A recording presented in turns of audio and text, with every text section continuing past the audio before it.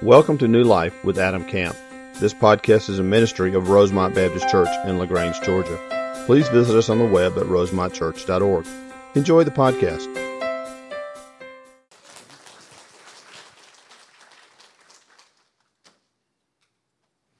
All right, let me pray for us, and we're going to jump right into Scripture this morning.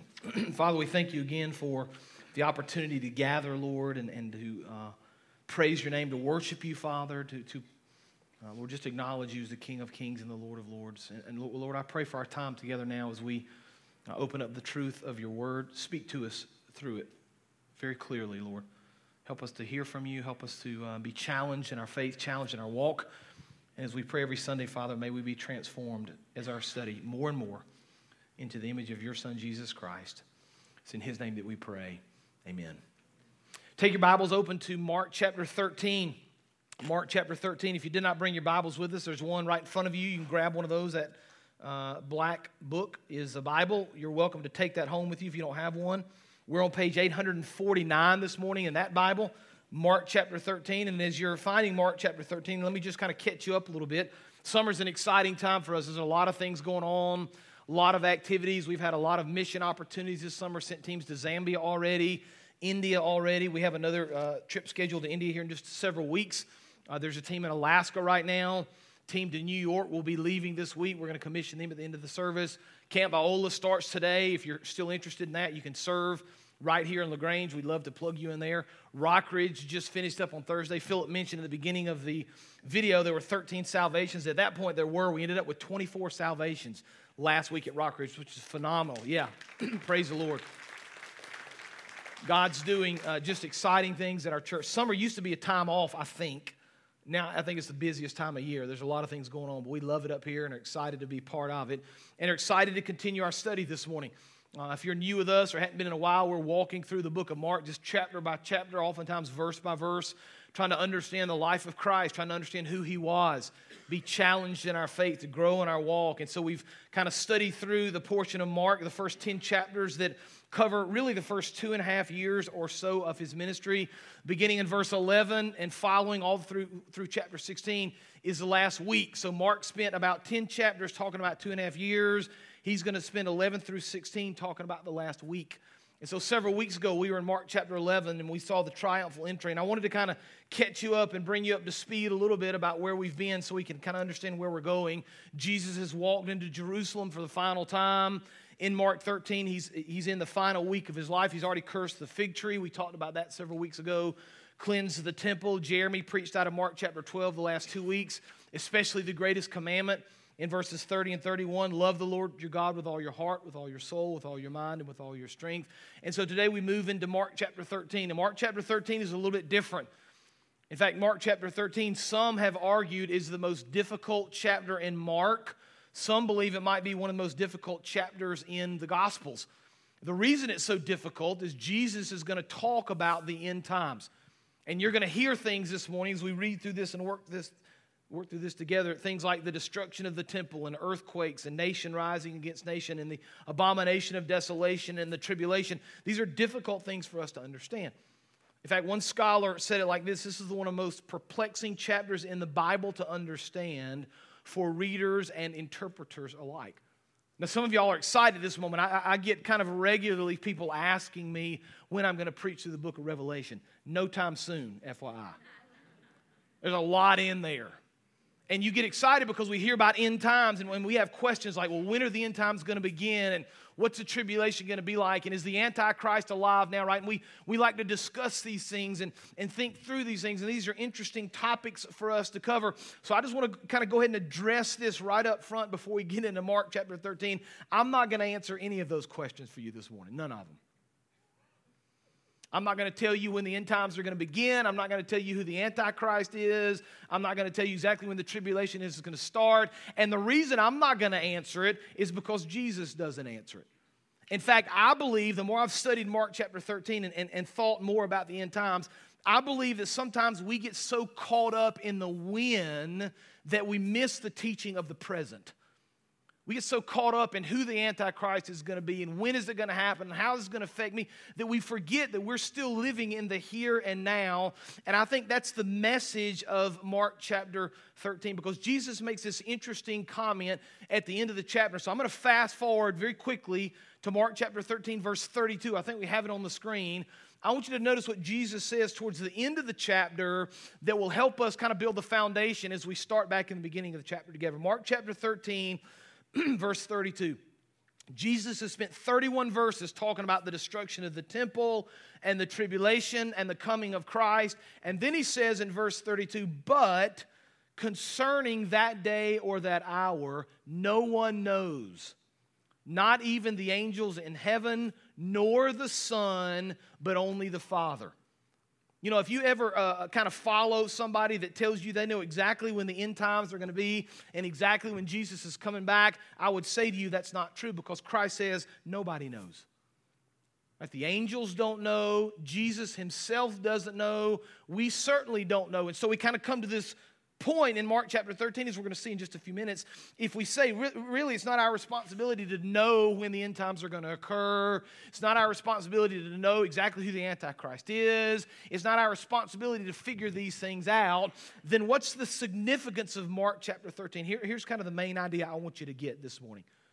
We don't know exactly when the end times are going to occur or the details of the end times, but here's the main idea of Mark chapter 13, I believe. We better be ready when they do occur. Let me just say that again. We better be ready when they do occur. Like, it may start tomorrow, it may start at lunch, it may start in 20 years, it may be well after we're all dead and gone, but we need, in Mark chapter 13, and according to teachings of Christ, we need to be ready and prepared and alert. So when the time comes, we're ready. One writer explained it like this: the purpose of the end times discourse in Mark 13 is not primarily to provide a timetable or a blueprint for the future, so much as it is to exhort readers to faithful discipleship in the present. God gave us Mark 13 so we would remain faithful. Jesus will return to visibly claim his throne in glory before the watching world. He will come again and judge between the righteous and the wicked, the living and the dead, and we who are his are called to be ready. That's the main theme of the whole chapter, watchfulness. And so I want to set aside the desire to figure out who and when and what and the details of the end times, and I instead want to focus on what Christ is going to focus on this morning, your daily walk with him, being sure that if it does happen tomorrow, you're ready. So Mark chapter 13, let's just jump right in, beginning in verse 1. We have it on the screen for you as well. And he, this is Jesus, came out of the temple, right? He's been teaching in the temple. He comes out of the temple with his followers, and one of his disciples said to him, "Look, teacher, what wonderful stones and what wonderful buildings," right? And they're looking at the temple compound and the structure. Jesus said to him, "Do you see these great buildings? There will not be left one stone upon another that will not be thrown down." And as he sat on the Mount of Olives opposite the temple, Peter and James and John and Andrew asked him privately, "Tell us, when will these things be? And what will be the sign when all these things are about to be accomplished?" Isn't it interesting that really from the beginning, people have wondered when? Isn't it interesting from the beginning, people have looked for a sign? Verse 5, look at how Jesus answers this. And Jesus began to say to them, "See that no one leads you astray. Many will come in my name, saying, 'I am he,' and they will lead many astray. When you hear of wars and rumors of wars, do not be alarmed. This must take place, but the end is not yet. For nation will rise against nation, kingdom against kingdom. There will be earthquakes in various places. There will be famines. These are but the beginnings of the birth pains." Let's stop there. Let me kind of pull out a truth and then think through it together. Number one, this is true in the first century. It's still true today. Don't be led astray from the teaching of Christ. All right, one of the clearest warnings we find in this scripture is Jesus commanding his followers, do not be led astray. Now, Jesus has just walked out of the temple. He's been teaching his disciples. He's been thinking about the temple, and he makes this interesting comment. The disciples say, "Look, Jesus, at the beautiful structure of the temple." And Jesus says, "Listen, you need to understand that not one stone is going to be left upon another." Now, we understand from history that in 70 AD, the Romans do, in fact, destroy the temple in Jerusalem. So Jesus is kind of making this prediction of exactly what's going to happen, and he does it in front of a building that at that point at least would seem almost impossible to destroy because the temple was massive. I've got some numbers here that will probably surprise some of you. As you think about the temple structure and its prominence in Jerusalem, it measured 325 meters by 500 meters long with a circumference all the way around of nearly a mile. The immense 35-acre enclosure could accommodate 12 football fields. The southeast corner of the retaining wall was 15 stories above the ground. Josephus, in his writings of the Jewish people, said that some of the blocks were 60 feet in length. That's incredible. A 60-foot-long block. I mean, to those people at that time, the temple was just incredible. It was massive and it was beautiful and it was powerful. And the idea that it could be destroyed would be impossible. But Jesus says, listen, you need to understand that at some point in the future, not one stone is going to be left upon another. And the disciples do what so many of us do. I just think this is so applicable to today. Jesus kind of paints this picture about what's going to happen. And the disciples say in verse 4, tell us, when will these things be? And what will be the sign when all these things are about to be accomplished? Now, we probably don't live our lives asking Jesus about the temple anymore, but we ask him a lot of things with the same thought in mind, right? Like, when, Jesus, are these things going to change? Like, when am I going to get well, Jesus? We ask that question. When am I going to be past this sickness? Lord, when are things at work going to be better? When, Jesus? Can you give me a sign? When are things in my home going to improve? Like, when is my marriage going to get better? Like, when? We get so caught up in the future, we get so caught up in looking ahead and wondering when Jesus is going to change things that we forget to live in the present. You understand that? These disciples get caught up. Jesus, when is this going to happen? When are the end times going to take place? When is the temple going to be destroyed? What are the signs? And I love how Jesus answers this. Pull up verse 5 if you would for me, please. They were asking him, when? When is it going to happen? And instead of addressing the when, Jesus kind of gets to the heart of what they're asking. He says to them, look, see that no one leads you astray. Isn't that interesting how these guys ask one question and Jesus really answers in a very different way? Jesus says, listen, it's not really about you wondering when. Don't get caught up in the future and what might one day happen. Live in the present and be sure that no one is going to lead you astray. Man, I think these are great words for us still to live by because believe it or not, and I'm saying this tongue in cheek, we live in a world that desires to lead us astray. Did you know that? We live in a world that desires to lead us astray. I just had the opportunity of returning from India, and we led a team over there, and we go to India 4 or 5 times a year.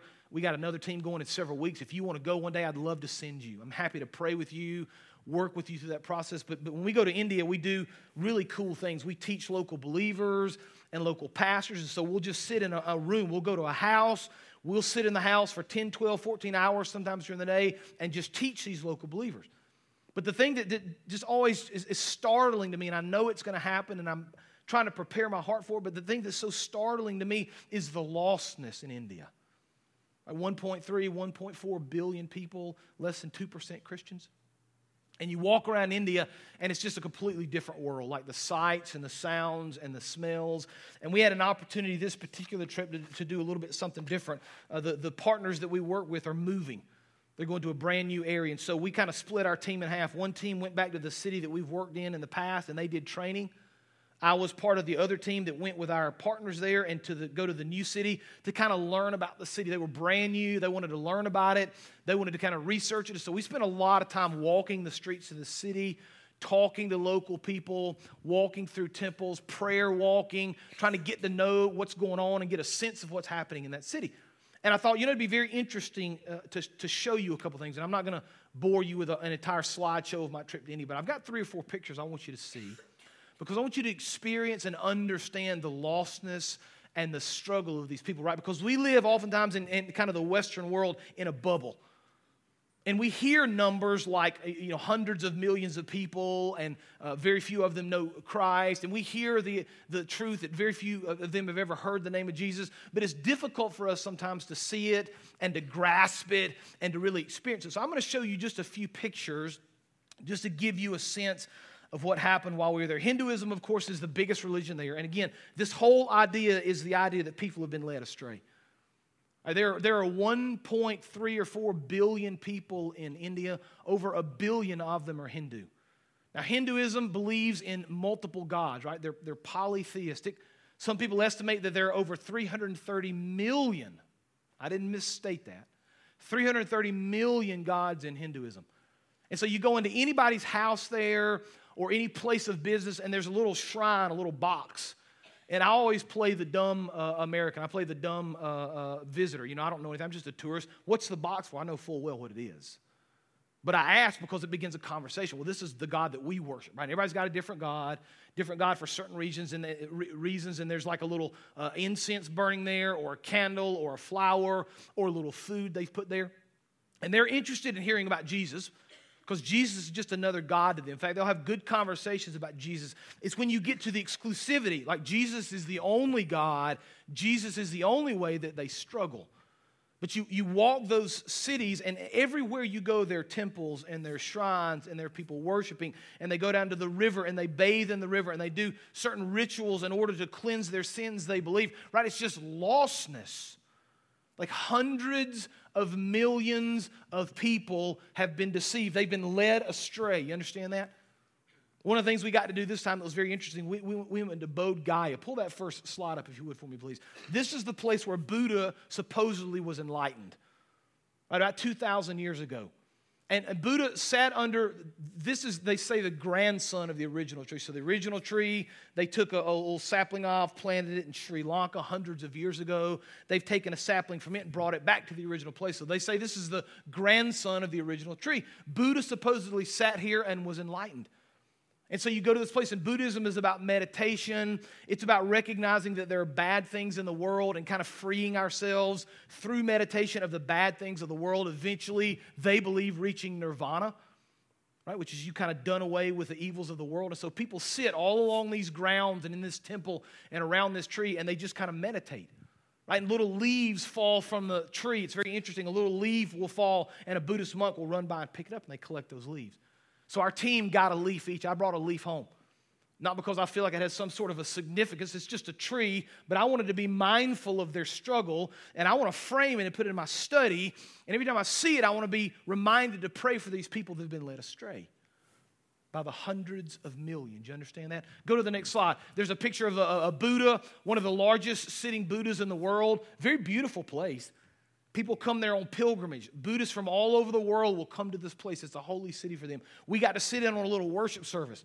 They'll take children in these very impoverished areas who don't have family, don't have food, don't have any chance for an education. They'll bring them into these Buddhist temples, and they'll begin to train them. And I want to show you about a 30-second clip of a little worship service. Now, it's interesting to me because it reminds me like I'm watching a movie, of the sound, kind of an evil, the low, the drum, the bass, the sound that you hear, kind of an evil. It's the kind of the waking of the gods for them. I want you to see this. Do that little clip, if you would, of the Buddhist children learning this chanting.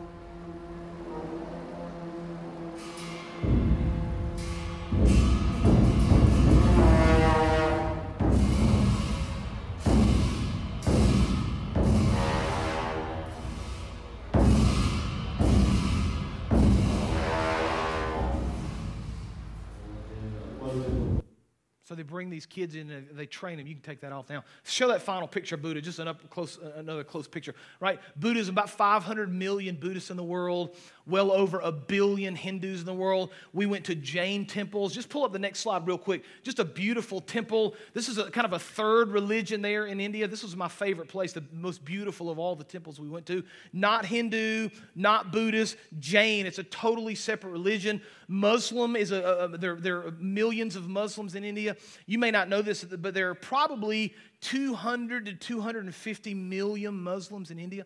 So Indonesia is the most of any country in the world. Then India. India's got more Muslims than a lot of the Middle Eastern countries combined. A lot of people don't know that. I'm showing you all this, not to bore you with a bunch of pictures, but just to remind you take that off now, go back to the main point. Just to remind you that we live in a world where people are being led astray. You understand that?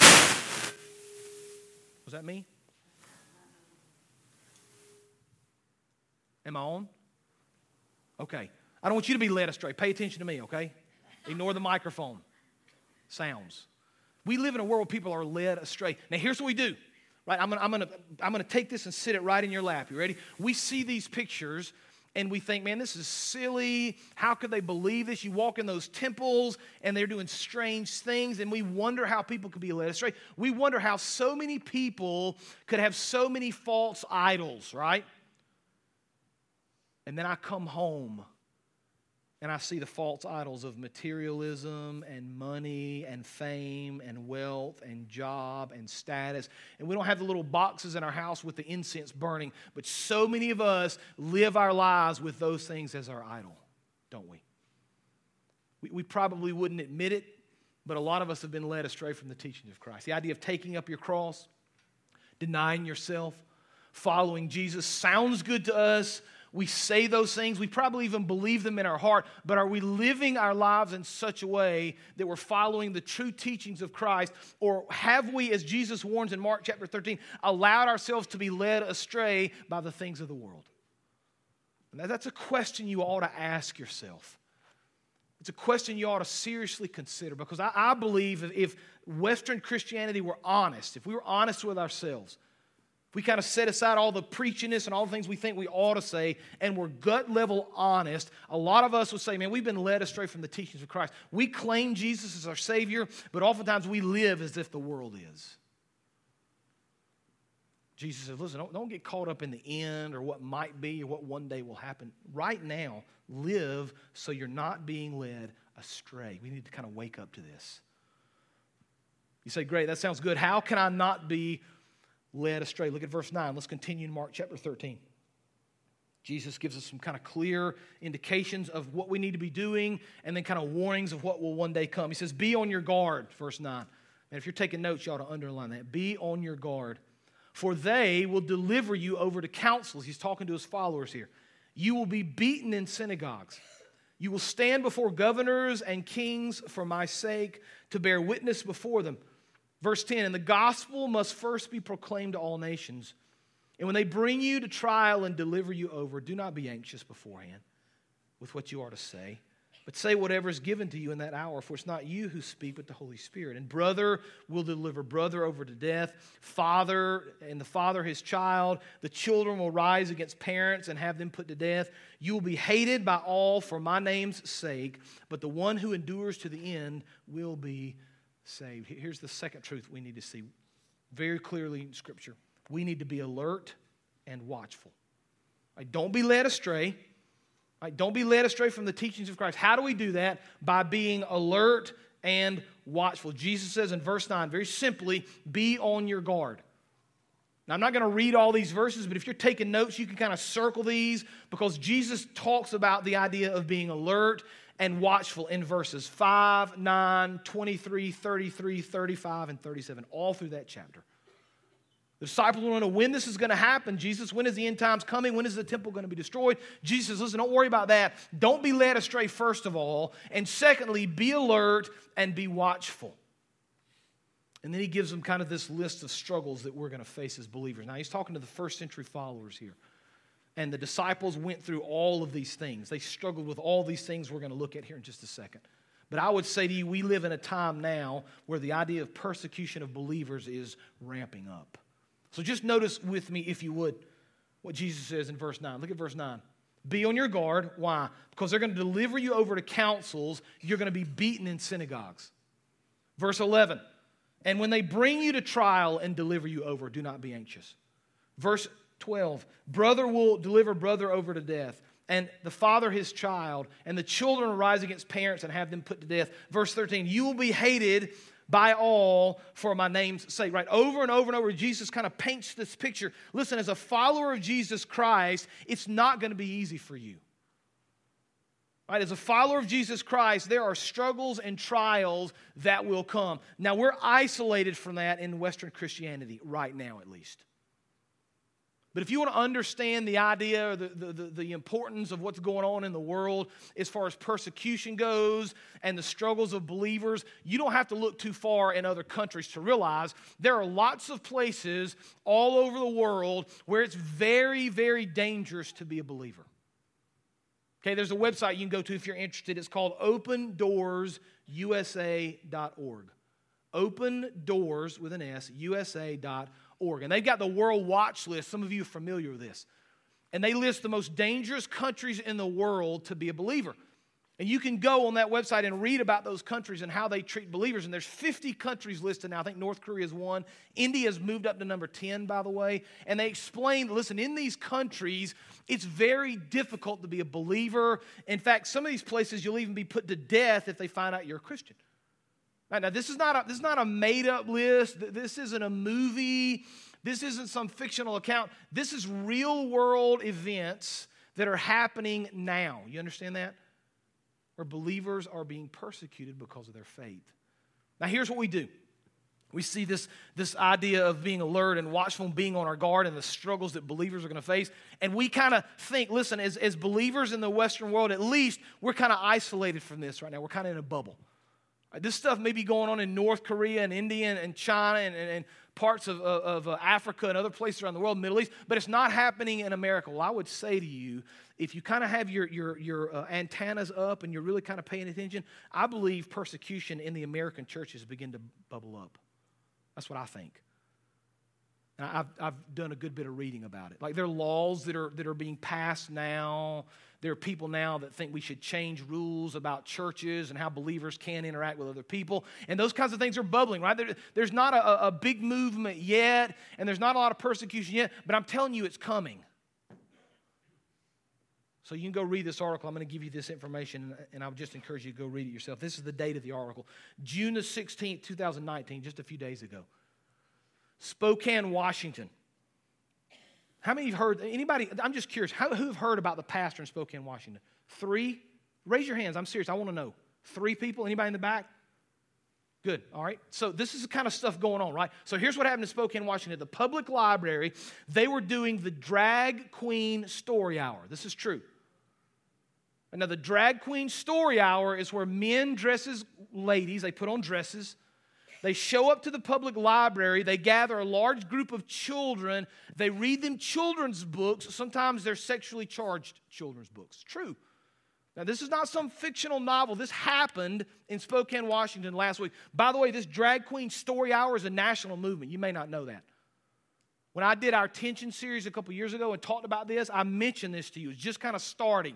Right, it's picking up steam. So this pastor in Spokane, Washington, shows up at the public library in order to protest this group. I'm going to read from the article. A Baptist pastor was arrested and jailed on Saturday after refusing to move across the street from the Spokane, Washington Public Library while exercising his free speech against the Drag Queen Story Hour. You can go watch his video. It's on Facebook. I watched the whole thing. He's standing in the parking lot, and the police officers tell him he can't stand there. And he says, this is a public parking lot. This is America, right? I should be able to stand in a public parking lot in the library, and they arrested him. Now, they let him go. He didn't stay in jail a long time, a couple of hours, right? And we kind of say, well, not a big deal. He's fine. Man, the fact that a pastor got arrested for protesting the Drag Queen Hour, he said this to police officers. It's fascinating. He said, hey, man, do you know what happened when I was a kid? If a group of men had dressed up as women, showed up at the library and read stories to children, they would be the ones being arrested. Now I'm being arrested. Man, we just keep taking it as believers. Right? Jesus says, listen, you need to be alert and watchful. You need to be on your guard. If you don't think the enemy is going to do everything he can to destroy Christianity in America, you've got your head in the sand. If you don't think he's going to do everything he can to destroy this church, to destroy your life, you got your head in the sand. We need to wake up to this, right? This is first century stuff. Mark 13, the disciples are wanting to know about the end times and getting caught up in when and where and who and the Antichrist. And Jesus says, listen, stop worrying about all that. Nobody knows. Instead, just be alert. Wake up. active in your faith, be growing in your faith, pay attention to what's going on, right? Because the more and more this moves forward in America, and the more and more we begin to see persecution, the more this kind of stuff is going to play itself out in our lives. Right? I mean, we could never imagine being delivered to councils and beaten because of Christ, right? But it will happen one day. We can never think about being brought to trial because we're a believer. We can never think about being hated because of the name of Christ, but man, it's coming. It's already here in parts of the world. It's slowly making its way here in America. We need to wake up. We need to be ready, right? And then he says a couple of interesting things here in verse 10. I want you to look at Mark 13:10. And I'm kind of running low here, but I want you to see this. He kind of sandwiches this in, right? He kind of sticks this in. I think it's very interesting. He's talking about end times and being faithful and being alert. And he says the gospel must first be proclaimed to all nations, right? It's kind of a reminder. Jesus says, listen, you need to worry about who you are. You don't need to be led astray. You need to be faithful. You need to be alert. But you need to remember there are people all over the world that don't yet know Jesus. You understand that? More so now than ever. And so as followers of Christ, we've kind of got this mindset, listen, I've got to be alert, I've got to be mindful, I've got to watch, I've got to grow in my faith, while at the same time mindful that I've got to also proclaim Jesus to the nations. That would include the nation of America. A lot of people say, man, I could never go to India or Africa or where. Fine, that's okay. God's not calling you to those places perfect, but where is he calling you to? Like, how is he calling you to fulfill this in your life? Acts 1:8, Jerusalem, Judea, Samaria, to the uttermost parts of the earth. We can't say as believers, he hasn't called me to reach the nations. That's not what Scripture teaches. We can't say I don't have some sort of responsibility to share my faith. That's not what Scripture teaches. We can't say I'm going to isolate myself in the walls of this building and worship here, and then when I step outside the walls of the church, everything's going to be different. I'm not going to live for Christ. That's not what Scripture teaches. Jesus says, listen, be mindful, be alert, be ready. Understand that these times will come, and when they do, you need to be prepared for them. And one of the ways you're prepared for them is by sharing the gospel with anybody that will hear. Like if you were kind of grading yourself, what would your life look like when it comes to this sort of a passage of Scripture? Like I would never do this to you, but if I walked around the room right now and said, when's the last time you shared your faith with somebody? When's the last time you shared Christ with somebody? When's the last time you gave a real clear gospel presentation to somebody that you don't know, or maybe you do know that's not a believer? Jesus says, listen, we got to be mindful of this. Now let's continue. Look down at verse 24. But in those days after the tribulation, right, and he's talking about end times, the sun will be dark and the moon will not give its light. By the way, I didn't get into this. I don't have time. But there's this, Mark uses the sandwich method again, right? So the destruction of the temple, then it's the end times and the tribulation, then he's back to the destruction of the temple, then he's back to the end times. Okay, just so you can kind of understand what he's doing here. But in those days after the tribulation, the sun will be darkened, the moon will not give its light, the stars will be falling from heaven, the powers in the heavens will be shaken, and then they will see the Son of Man coming in clouds with great power and glory. And then he will send out his angels and gather his elect from the four winds, from the ends of the earth to the ends of heaven. Verse 28, from the fig tree, learn its lesson. As soon as its branch becomes tender, puts out its leaves, you know that summer is near.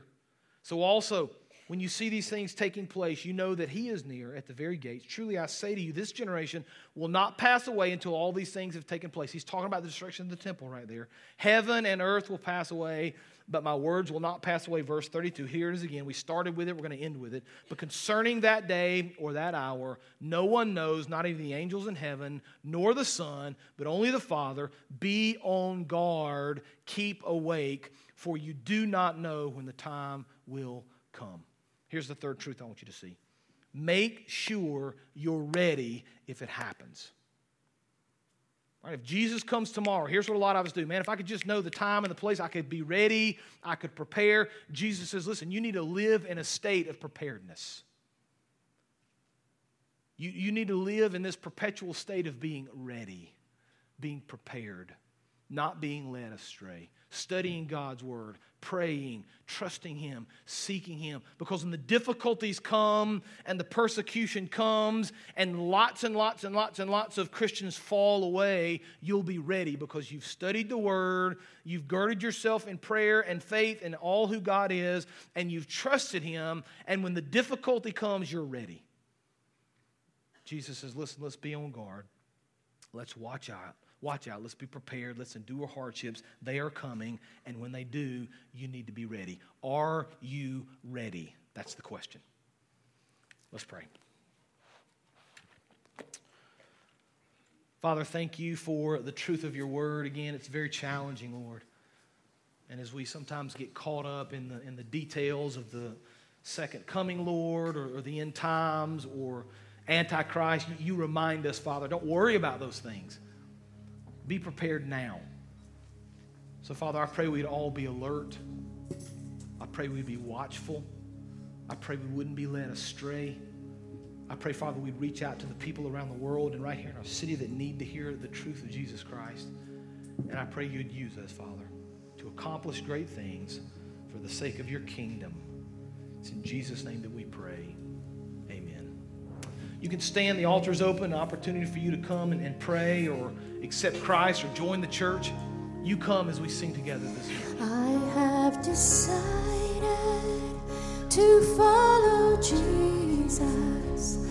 I have decided to follow Jesus. I have decided to follow Jesus. No turning back, no turning back. Though none go with me, I still will follow. Though none go with me, I still will follow. Though none go with me, I still will follow. No turning back, no turning back. Be seated if you would. I want our team for New York to come on down and our Camp Viola team to come on down if you would, please. We're going to commission a couple of teams this morning. As I said, we've already sent a lot of teams out this summer, a team in Alaska right now. We've got a team going to New York City. 12 of them are leaving middle week, working with some NAM, North American Mission Board church planters in the heart of the city. They planted the church. How old is that church now? 6, 7 years old? Yeah. Some of you guys might have been before, but Nathan and Leslie. Thank you for joining today's sermon. We would love to hear how today's message blessed you. Use the Contact Us link on our website at rosemontchurch.org. God bless.